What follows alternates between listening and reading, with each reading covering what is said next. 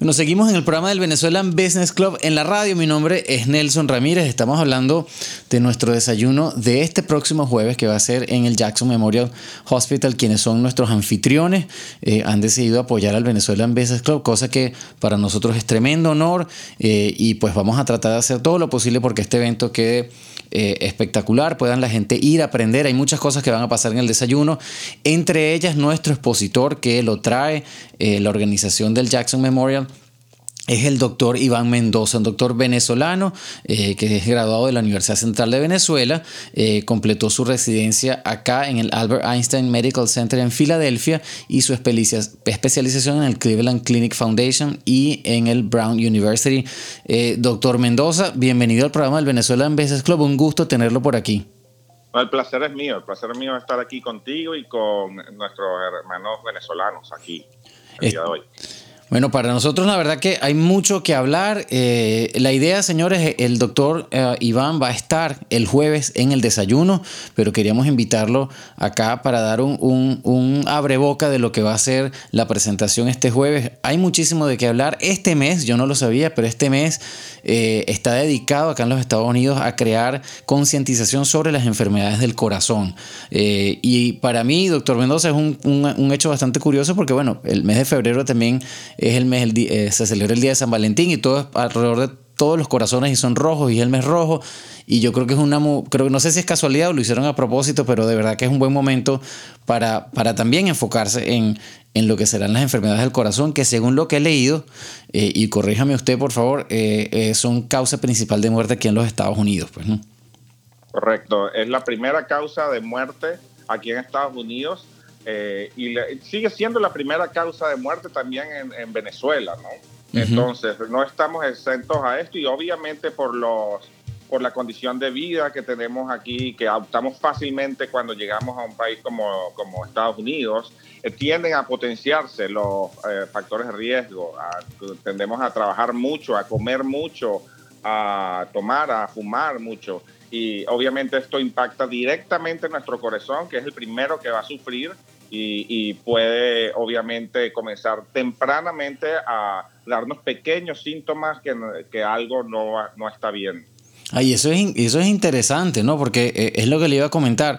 Pues tanto en Venezuela como aquí, pues se tiende pues a tomar mucho, a celebrar mucho, a comer. La comida aquí, sobre todo aquí en Estados Unidos, pues hay que buscarla con pinzas para poder comer sano, pues, ¿no?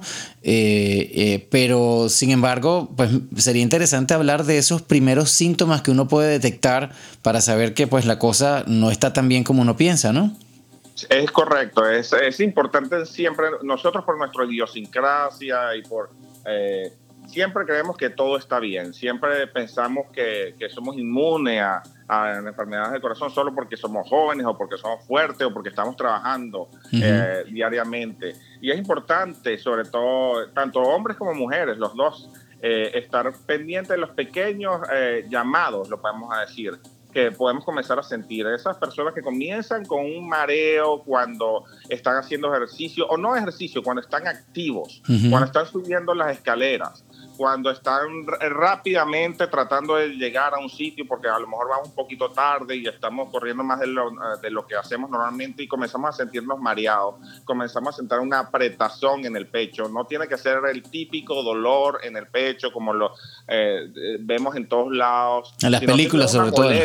Sí, una molestia. Puede ser en el pecho, puede ser en la parte superior de la barriga, del abdomen. También falta de aire, cuando antes subíamos las 2 escaleras que estaban en la casa o en el trabajo sin problemas y ahora estamos notando que nos falta un poco el aire y que a lo mejor nos tenemos que parar o tenemos que descansar un poquito más que antes. Esos son los primeros signos que tenemos que estar pendientes cuando comienza. Y esto puede ser la primera llamada que algo no está bien y que deberías venir a ver a tu cardiólogo. Y esa es una pregunta, doctor, porque yo, por ejemplo, no suelo visitar un cardiólogo, pero ¿cuáles son los factores que debemos tomar en cuenta y con cuánta frecuencia deberíamos nosotros visitar un cardiólogo? Correcto. Las personas que tienen factores de riesgo, y los factores de riesgo para enfermedad cardíaca, que vamos a hablar un poquito, que la presión se nos está subiendo, estemos tomando medicinas o no. Hay veces que no, a mí se me sube solo cuando voy a algún sitio, pero después me la chequeo, está bien. Esas presiones que tienden a subir un poco y que tienden a ser anormales y después se normalizan. Eso. Que las glicemias estén altas, pacientes diabéticos, pacientes que fumó. Ahora hay estudios que dicen que un solo cigarrillo impacta directamente. No es eso que no, yo no fumo, yo no compro la cajetilla de cigarros. No. Yo fumo socialmente, como dice la gente. Socialmente, no, yo no fumo, yo socialmente cuando me salgo algo, ese cigarrillo impacta directamente en los índices de infarto. ¿Okay? Wow. Entonces, eso puede ser uno de los desencadenantes. Obviamente, si estamos subiendo de peso, es otro factor de riesgo, que vemos que comenzamos, cuando hace 2 años pesamos tanto, el pantalón no está sirviéndonos, que el cinturón ya no nos llega completamente. Eso puede ser, sobre todo en la obesidad abdominal, puede ser uno de los factores de riesgo. Otro que nos predispone a tener infartos y a tener lamentablemente un accidente cerebrovascular o una hemorragia o stroke, como lo llamamos acá. Ok. Sí. Doctor, una pregunta. Pues últimamente, seguramente usted se ha dado cuenta, pues hay en los últimos años la gente acá, sobre todo en Estados Unidos, y yo creo que en Venezuela también hemos visto mucho esa tendencia, está haciendo más deporte. O sea, pareciera que hay muchos más maratonistas, hay mucha gente entrando en deportes mucho más activos que antes. Yo no sé si es que hay una concientización pues de lo bueno que es hacer deporte o la salud en general. ¿Usted ha notado que eso ha impactado de alguna manera en los índices de problemas cardíacos?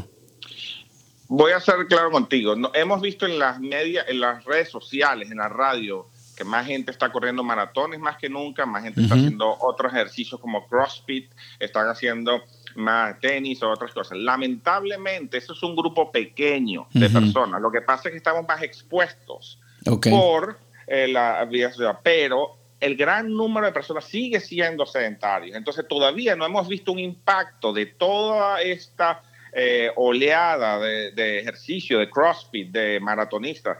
No hemos visto un cambio en la mortalidad cardiovascular. Wow, imagínese. Entonces, sí, es importante que cada uno tengamos que hacer. No tienes que ser un maratonista, no tienes que ir al gimnasio todos los días, tienes que comenzar poquito a poco. Lo ideal es que hables con tu doctor. ¿Cómo comenzar a hacer ejercicio? Sobre todo esas personas que no hacen ejercicio, que lo que hacen es trabajar todo el día. No, yo me muevo porque yo estoy trabajando todo el día. No, eso no es hacer ejercicio. El ejercicio es aparte del trabajo y comenzar con un programa consciente que tu doctor va a ayudarte va a ayudar a la estrategia para comenzar. Es importante también estar seguro que estás saludable para comenzar un programa de ejercicio, porque muchas veces no sabemos, y al comenzar el ejercicio, si no te has explorado, si no has hablado con tu doctor y estás teniendo ciertos síntomas, podría ser peligroso. Entonces, por eso la importancia de que hables con tu médico antes de comenzar cualquier tipo de programa de ejercicio, sobre todo si tienes mucho tiempo que no has hecho ejercicio. Y eso, bueno, la verdad que me sorprende. Yo hubiese pensado que más bien había como una concientización general de poder hacer ejercicio y del impacto que eso puede tener en la salud. Y tengo varias preguntas con respecto a eso, porque, por ejemplo, acá en los Estados Unidos es muy fácil comer mal, ¿no? La gente que tiene tendencia a comer en la calle, pues la comida que está congelada, o sea, hay muchas cosas que tienen, pues es muy fácil tener acceso a comida que no es saludable. Y yo le pregunto, independientemente de la dieta que uno tenga, si alguien, por ejemplo, a pesar de que sea maratonista, come mal y tiene mala alimentación, que no suele ser así, pero vamos a poner el ejemplo. Yo me acuerdo del presidente Bill Clinton, que trotaba todas las mañanas y se paraba y desayunaba en McDonald's, y eso le generó un problema cardíaco enorme. Por eso de ahí me quedó esa pregunta en la cabeza. ¿Puede, a pesar de que una persona haga ejercicios, la mala dieta puede impactar independientemente el corazón? Lamentablemente sí. Hay un dicho que dice: dime qué comes y te diré quién eres.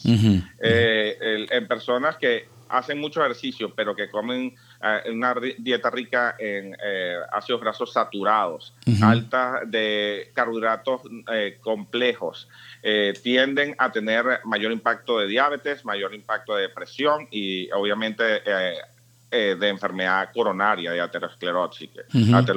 Entonces es importante. La primera cosa que yo sugiero es comenzar con una dieta alta en fibra, alta en ensaladas. La única dieta, hay muchas dietas que salen en las redes sociales como más saludables. La única dieta que hasta ahora se ha probado que aumenta la longevidad, que nos hace vivir más, es la dieta mediterránea. Qué bueno, esa es mi favorita. Esa es mi favorita. Mucha gente en Venezuela tiene porque todos venimos de algún lado, como se dice, y mucha gente de los países europeos donde vinieron y nos hemos mezclado todos, entonces, y hemos adoptado esa dieta rica en ensaladas, o en algún momento ricas en aceite de oliva, proteínas, ¿no? Pueden ser de pescado, de pollo y hasta carne, pero no en gran cantidad. Y lo importante es tener bastantes fibra. Esa dieta se ha correlacionado con longevidad y de hecho muchas de esas personas que fueron inicialmente en los trials han vivido por arriba de la media, de los 80, 90 años y hasta los 100 años. Entonces, esta es la dieta que conocemos que es más saludable y que impacta directamente en la longevidad de los individuos. Qué bueno, porque esa es mi favorita, la verdad. Doctor, yo me acuerdo las veces que hemos entrevistado a médicos acá, siempre sale el concepto que define la salud, pues, ¿no? Y muchas veces nos han recordado que la salud no es necesariamente la ausencia de enfermedades, ¿no? Sino implica también, pues, el tema de estar feliz, estar mentalmente sano, saludable, y eso impacta también físicamente la salud. Y estábamos hablando antes de comenzar el programa, usted me decía que el estrés que vivimos los venezolanos hoy en día, tanto los que están en el país como los que estamos afuera por la situación que vive el país, que vive la gente nuestra querida que está dentro del país, puede tener un impacto en nuestro ritmo cardíaco, nuestros corazones. Y yo le preguntaba, pues, incluso cuando uno emigra a este país, que tienes que empezar desde cero, que tienes esa angustia de no saber cómo insertarse en esa sociedad, o sea, bueno, obviamente eso impacta a la salud, pero yo quisiera, en su experiencia, pues si nos puedes dar algún consejo de cómo afrontar todas estas situaciones, pues para no terminar uno pues con un problema cardíaco a razón de todas estas cosas, pues, ¿no? Claro, lamentablemente todos los venezolanos, no importa dónde vivimos en Venezuela, vivimos afuera del país, estamos ahorita expuestos por el momento en que vivimos, un estrés psicológico tremendo. Todos o vivimos ahí, vivimos y estamos expuestos a lo que está pasando, tenemos familiares directos que están pasando, pero todos estamos ahorita expuestos. Y sabemos que hay unos factores de riesgo no convencionales que pocas veces hablamos, que impactan claramente en el riesgo de muerte súbita y el riesgo de tener un infarto. Imagínese. Voy a mencionarte, y de eso vamos a hablar bastante el jueves, porque quiero que esta parte es bien importante para cada uno de nosotros como venezolanos. En las personas, ahorita estamos expuestos a un estrés agudo y crónico, ese estrés que vivimos todos los días al salir y de tener miedo de lo que pueda pasar cuando estamos trabajando, en la noche. Es un estrés agudo, o el estrés crónico, que no sabemos cuánto se va a disparar el dólar, a cuánto las divisas van a llegar. Ese estrés crónico impacta claramente en el riesgo de enfermedad cardiovascular. La personalidad tipo A, la hostilidad, la ira, el cinismo, la desconfianza, es un factor. Las personas que tenemos esa personalidad es un factor de riesgo claro. Y estas personas tienden a morir 10 o 20 años antes de las personas que no tienen enfermedad tipo A. Imagínate. Las personas que tienen depresión, que estén tratadas o no, es uno de los factores de riesgo que tienen una sobrevida mucho menor a las personas que no tienen depresión. Otra cosa también importante es el aislamiento social. Personas que porque discutimos o por problemas, porque estamos lejos de nuestros familiares o amigos queridos, nos aislamos un poco, y esas personas tienen una altísima, y es uno de los factores de riesgo más importantes en desarrollar muerte súbita. Con eso en mente, también existen unos factores de riesgo positivos, ¿no? Y no todo es malo, y de eso vamos a hablar justamente el jueves. Y cómo vamos a batallar todos estos factores de riesgo que podemos tener ya con nosotros debido al momento que estamos viviendo. Y de eso voy a profundizar un poquito más el jueves. Qué bueno. Bueno, para los que nos están sintonizando, en este momento estamos hablando con el doctor Iván Mendoza, quien es parte del Jackson Medical Group, cardiólogo, graduado en la Universidad Central de Venezuela, pero con especialidad y residencia acá en el Albert Einstein Medical Center en Filadelfia. Es cardiólogo, electrofisiólogo. Él va a estar con nosotros este jueves en el desayuno del Venezuelan Business Club, hablándonos de todos estos temas del corazón, los factores de riesgo, cómo uno se debe cuidar. Es importante, por favor, vayan a la página del Venezuelan Business Club para que se enteren dónde va a ser el desayuno. Más adelante yo voy a dar los detalles. Bueno, doctor, es un gusto para nosotros. Yo creo que pudiéramos estar hablando acá todo el día. La última pregunta que yo le tengo, y bueno, y porque tenemos que cerrar. Nuestros niños vienen acá y también están expuestos a una muy mala alimentación si uno no está pendiente de lo que comen y de estar pues encima de ellos y educarlos a alimentarse bien. A la larga, pues, ¿cuál es el factor que influye? A pesar de que los niños tienen un metabolismo nuevo y tienen un organismo nuevo que puede procesar pues, muchísimas cosas mejor que nosotros. Pero desde temprana edad yo supongo que uno tiene que estar pendiente de estas cosas, ¿no? Es así.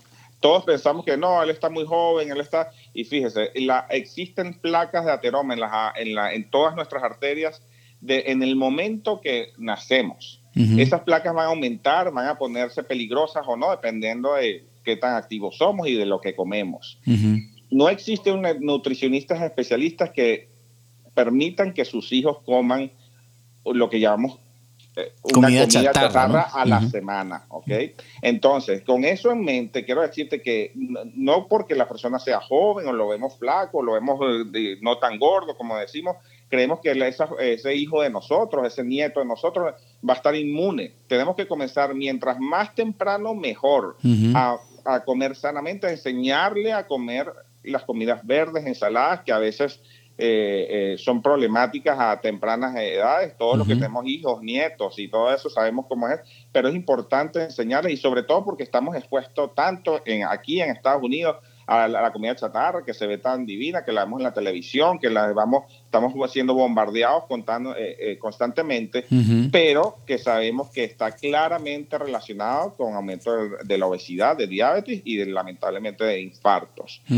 Como todos queremos lo mejor para nuestros hijos y para todos nuestros familia venezolana, tenemos que comenzar temprano con una dieta balanceada y con ejercicio en las escuelas, en todo, y tratar de limitar un poquito ese tiempo de pantalla, como lo llamamos, también, claro. iPad, tratar no más de 1 hora al día. Ok, bueno, buenísimo, doctor. Muchísimas gracias por el tiempo. De nuevo, estamos hablando con el doctor Iván Mendoza, cardiólogo, electrofisiólogo del Jackson Medical Group. Va a estar con nosotros este jueves en el desayuno del Venezuelan Business Club.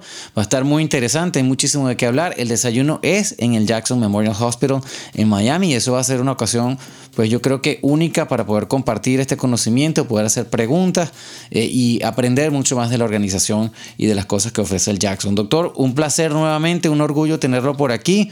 Le dejo los micrófonos si se quiere despedir.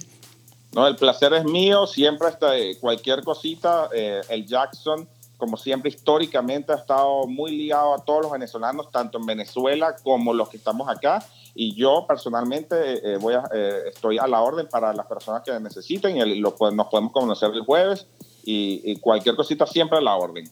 Muy bien. Bueno, señores, por ahora nosotros vamos a seguir acá en el programa del Venezuelan Business Club en la radio. Mi nombre es Nelson Ramírez. Ya regresamos con más información.